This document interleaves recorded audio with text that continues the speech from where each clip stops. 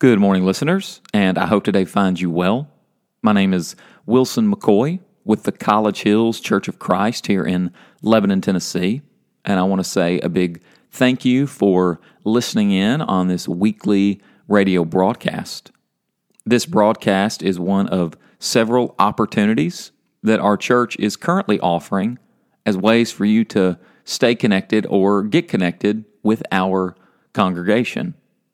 If you are interested in finding out a little bit more about us, then I would highly encourage you to go to collegehills.org, where you can find out more about our congregation, meeting times, ministry opportunities, and hopefully you can get a small glimpse, a small snapshot into who we are, and we would always love to have you come visit us and join us at 1401 Leeville Pike.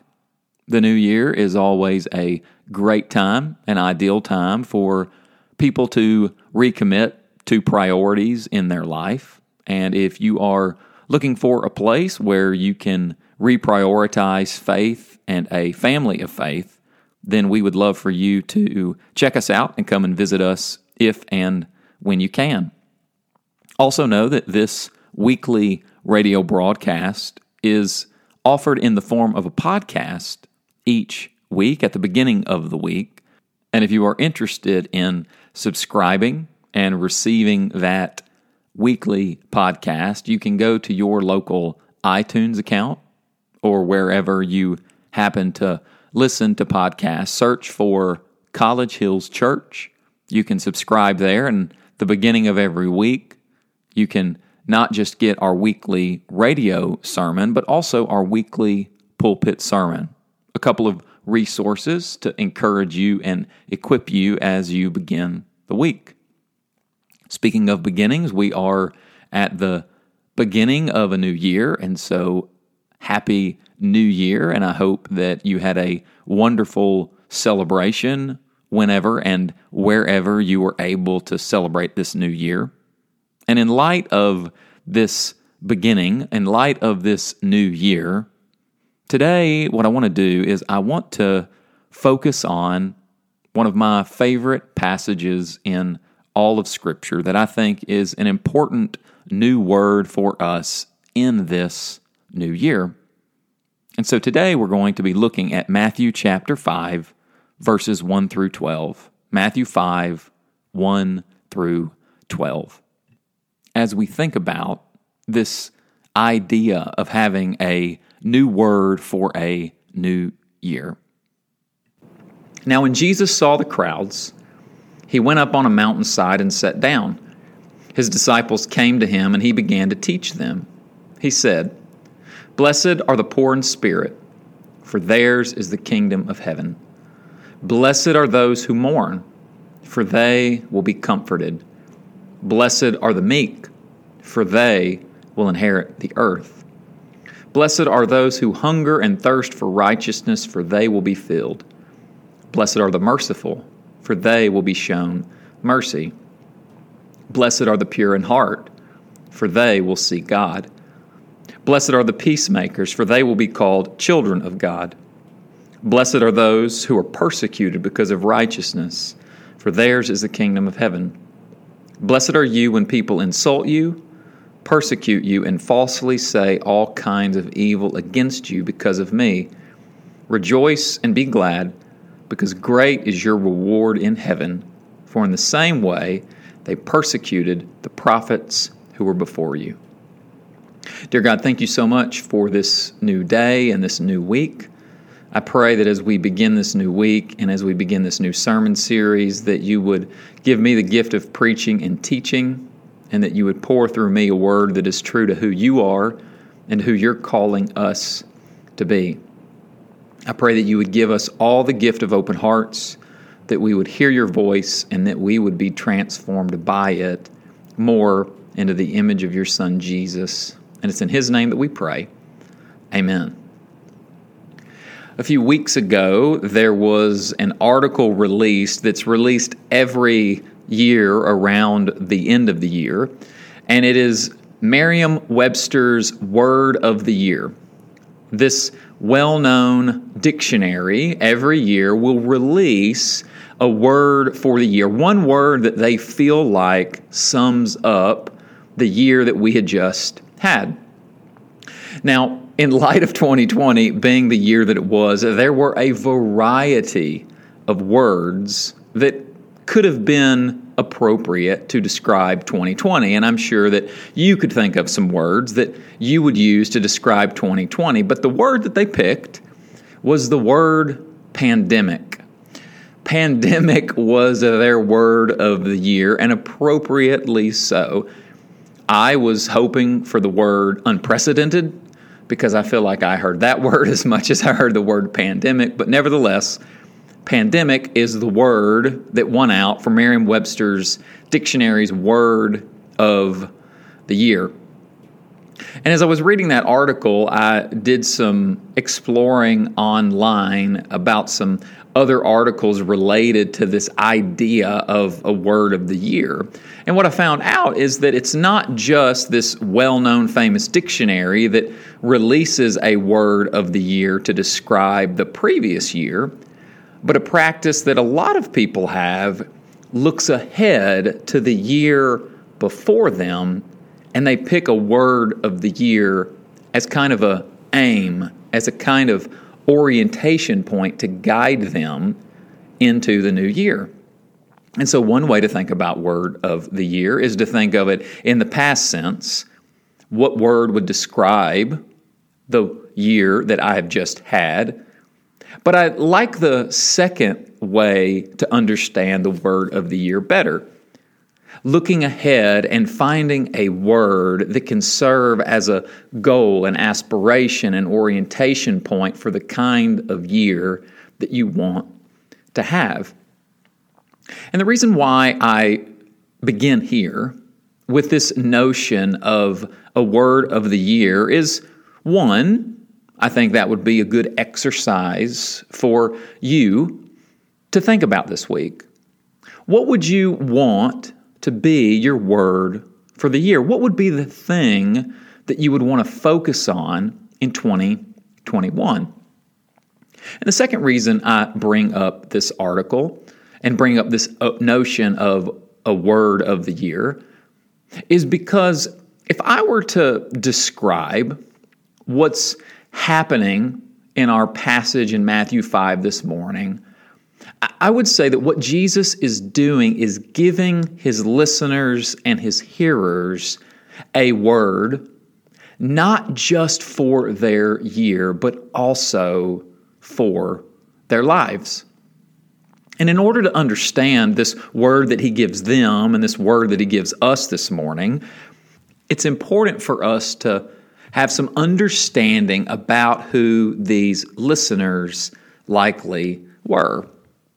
Because the people that Jesus addresses in our text this morning are desperately in need of a new word.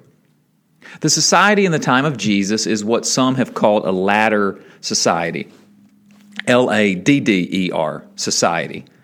In other words, things like your ethnicity, your economic status, your gender and education determined where you resided on the ladder of society. And so the higher you were on that ladder meant more honor for you. And the lower you were on that ladder meant more shame for you. It was an honor and shame society.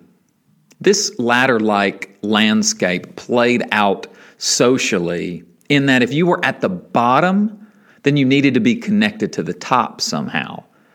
And the ladder-like landscape played out religiously in that your access to the temple, the place where God resided, was in direct relationship to your place on the ladder. The point was to be at the top, to be on the inside. But in reality, the majority of the people in Jesus' day were at the bottom and were on the outside. There's a game that I played growing up that was creatively called Pile On. Now, the reason why I say it was creatively named is because the title basically explains the game in a nutshell. There would be a group of friends who would get together, and there would be a blanket of some kind, and somebody would get picked, and then everyone else would pile on to them. And so you would pick the person, and whoever lost would then get the blanket thrown on them, and everybody would pile on to them. Again, not the most creatively named game and not the most exciting game, but when you're a 5-year-old, it's a pretty fun game. And I remember the one time that I actually got picked to be piled onto. And the reason why I remember it so well is because it was terrifying. I got picked for whatever reason, and then the next thing I knew, I had a blanket on top of me. And all of a sudden, I could feel the weight of my so-called friends piling on top of me, pressing on my legs and my shoulders and my head. Now, thankfully, there weren't too many of our friends playing, so this pressure and this weight didn't feel too intense or overly significant. But I still remember that feeling, being in the dark, and having the pressure and the weight of people around me now on top of me. Now, imagine for a second what it must have been like to not just be there for a second in a game, but to live with that feeling. That would be an appropriate way to describe the majority of the people in Jesus' day. They were insignificant. They were disposable. They were the religiously unqualified. They were at the bottom. Imagine that. You were the insignificant one. You were the disposable one. You were the religiously unqualified. You were the carpenter who labored all day just to keep your connections to the top. You were the woman with limited access to the temple and to God because of your gender. You were the unclean beggar who remained on the edge of the temple because of your illness. And if you trudged through life in this bottom place, in this place of darkness, in this place of pressure on top of you, this weight on your shoulders, then words like broken, powerless, helpless, and darkness would have been words very familiar to you. They would have defined you. And because of this reality, for the majority, Matthew describes the ministry of Jesus in Matthew 4 by quoting Isaiah, who describes people as sitting in darkness and in the shadow of death. And the reason why he describes the landscape upon which Jesus enters in Matthew 4 is because that's where the majority of people found themselves. And over the next few verses leading up to chapter 5, Matthew will tell us more about these crowds who followed Jesus, this majority who followed Jesus: fishermen, sick people, afflicted people, demon-possessed people. These were people at the bottom. These were people who had words define them like broken, powerless, helpless. And because of that reality, these individuals desperately needed a new word.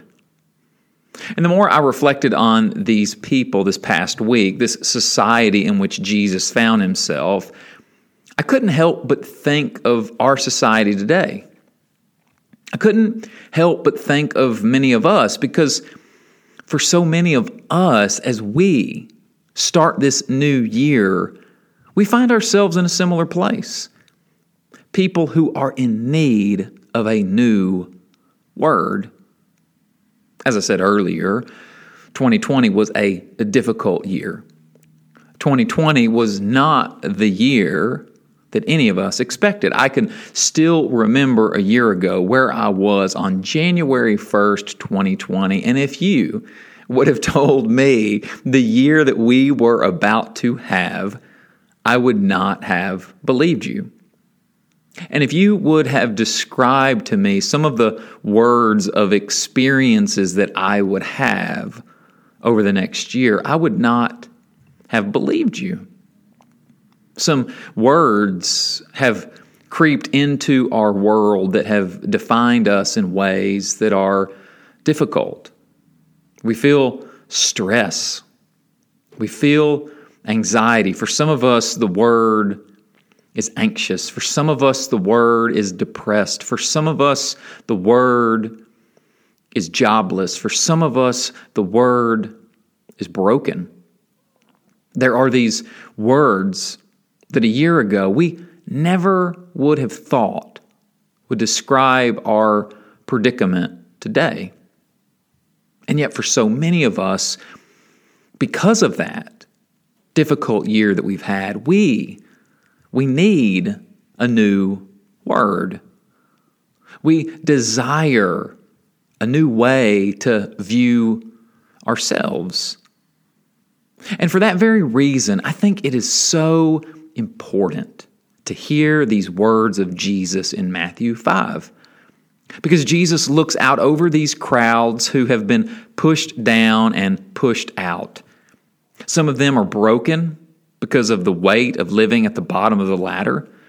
Some of them are filled with uncertainty because they're still trying to figure out who Jesus is. Some of them are filled with disease and pain and hurt and feeling a sense of distance from God. And the thing that some of them were feeling then are the very same things that we are feeling today. And to all of these people then and people now, the first word out of Jesus' mouth is the word blessed. Now, up to this point in Matthew's gospel, Jesus has not said very much. In fact, since chapter 4, when his ministry began, outside of calling the first disciples, Jesus is only quoted or referenced as speaking twice. And in both of those instances, the core of his message is the kingdom of God, the good news of the kingdom. More specifically, his message is the good news that God's reign and rule are near. Because when you were talking about a kingdom, you were talking about a reign and a rule. And what he is saying in these two short references at the beginning of Matthew's gospel is that this good news is that God's life with God, life under and in the reign and rule of God is now available to all people. And then we get to chapter 5 and we enter into this 3-chapter Sermon on the Mount. What many people have pointed out is that this sermon is to be heard as Jesus' expansion on this good news that God's reign and rule are available. The Sermon on the Mount describes for us what a life lived with God looks like. The Sermon on the Mount is what a life committed to God's reign, rule, and kingdom looks like. The Sermon on the Mount is what a good news life looks like. And it is a sermon of good news that starts with blessing. Now, I think it's important to note how Jesus does not begin his sermon. Jesus does not begin his sermon of good news with a scolding or heaping a bunch of shame on these people. Jesus does not begin his sermon of good news by heaping more insults and labels on these people. Jesus does not begin his sermon of good news by offering a to-do list for the people to perform. So often we misread these Beatitudes as a kind of to-do list of things that we need to do in order to be blessed. But that reading gets the order wrong. So often we want to put the to-do before the blessing.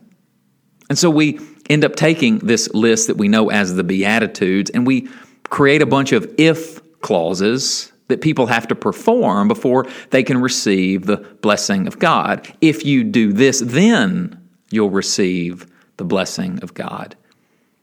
But that cannot be good news, because it's all about what we perform and not receive. It's something that we attain, not something that's given to us. That's a wrong way to read this passage. The word if can never be the first word of good news. Instead, Jesus follows a different order. His first word is a word of blessing, right where they are. His new word is a word of blessing from God right where they find themselves. Jesus makes a divine-drenched proclamation into their life. Jesus invokes all the good that God intends for humanity directly into their life. Jesus says to them that the very life of God is available to them right where they are. Jesus speaks a new word to these people that they have never heard before: blessing. He lets them know, and he lets us know, that God is right there with them in the middle of their situation. He is taking everything that they had been taught about honor and shame, and he is flipping it on its head and offering a radically different view of the world. Jesus speaks a new word that is scandalous word in their world, because he tells them that they are no longer at the bottom of the ladder, because in the kingdom of God, there is no ladder. God's kingdom is open and available to all people, regardless of where they are. The life of God is now near and in their midst, and they can be a part of it. Jesus here speaks a word of blessing to people desperately in need of a new word. And it is a word he still speaks to us today, for all of us who are in need of a new word for a new year. Like many of you probably have done over the last couple of weeks, I've been thinking a lot about New Year's resolutions recently. And I know that when you talk about New Year's resolutions, there's a lot of people who are indifferent or cynical and just don't bother. But I also know that there are probably a lot of people who take this time of year as an opportunity. And whichever of these groups you fall into, I think that both of these groups can fall victim to the same lie. And that is simply the lie that you are not enough, not worthy, or outside of the reach of God. And for the first group, your indifference and cynicism is not as much about resolutions as it is about you. You just are the person you are, and you hope that God can tolerate someone like you with all of your quirks and rough edges.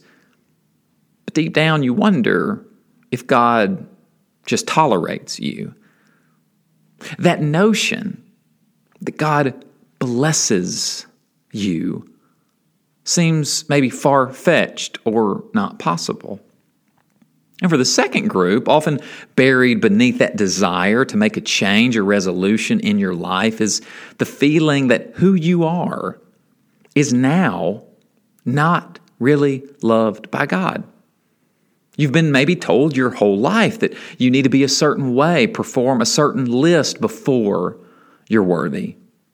You think that the only way to receive the blessing of God is to try to earn it by becoming some other kind of person. Or you may not fit into either of those categories, but regardless, you can still sometimes wonder and question and doubt if the reign and rule of God, the presence of God, can reach even you. There's an author by the name of Dallas Willard who has helped me to understand this passage in Matthew 5 so well. And he says in his book, The Divine Conspiracy, that Jesus intentionally picks out titles and descriptions of people who would have been considered the least in his society, and he elevates them to the highest place.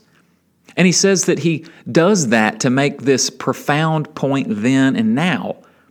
And that is, in Jesus' day, if the people who were considered the worst of the worst, the lowest of the low, the outsiders to the outside, if God's blessing can reach even them, then of course it can reach all of us. And so whatever category we find ourselves in today, Jesus sits down, he turns to us, he looks us directly in the eye and says, "You have God's favor. You have God's blessing. You have the presence of God with you. God's life is available to you right now." It doesn't matter if you feel like you're at your wit's end. It doesn't matter if you made mistakes on New Year's Eve and every day since then. It doesn't matter if you're still working through anger issues or still fighting greed. It doesn't matter if you're not convinced that God is active or even exists. It doesn't matter if you're poor or broken or grieving or tired. It doesn't matter if you don't have your life or your family all together. It doesn't matter if you've worked your fingers to the bone trying to earn salvation. It doesn't matter if you're still trying to live as though God's kingdom has a ladder. It doesn't matter if you've been thrown out of the boat more times than you can count. God is still with you. God still meets you in that place. You are blessed. You have God's favor. I want to close with a quote from a blogger who wrote a post several years ago on this word blessing. And this lady by the name of Jamie writes this: "The blessing of God is that He is with us. God's blessing is not beyond the reach of the poor, nor is it dependent upon the generosity of the rich. It has not been withheld from the sick, and it is not departed from the lost or the hurting. In fact, it may be the only good and fair thing that exists in this world. An equal share granted to all, no matter our circumstance, no matter our sickness, no matter our sin. We are each the recipient of God's full and undivided attention. His blessing, for He is with us, every last one of us." That is good news. That is a good word, and it is a word for all of us this year. Amen.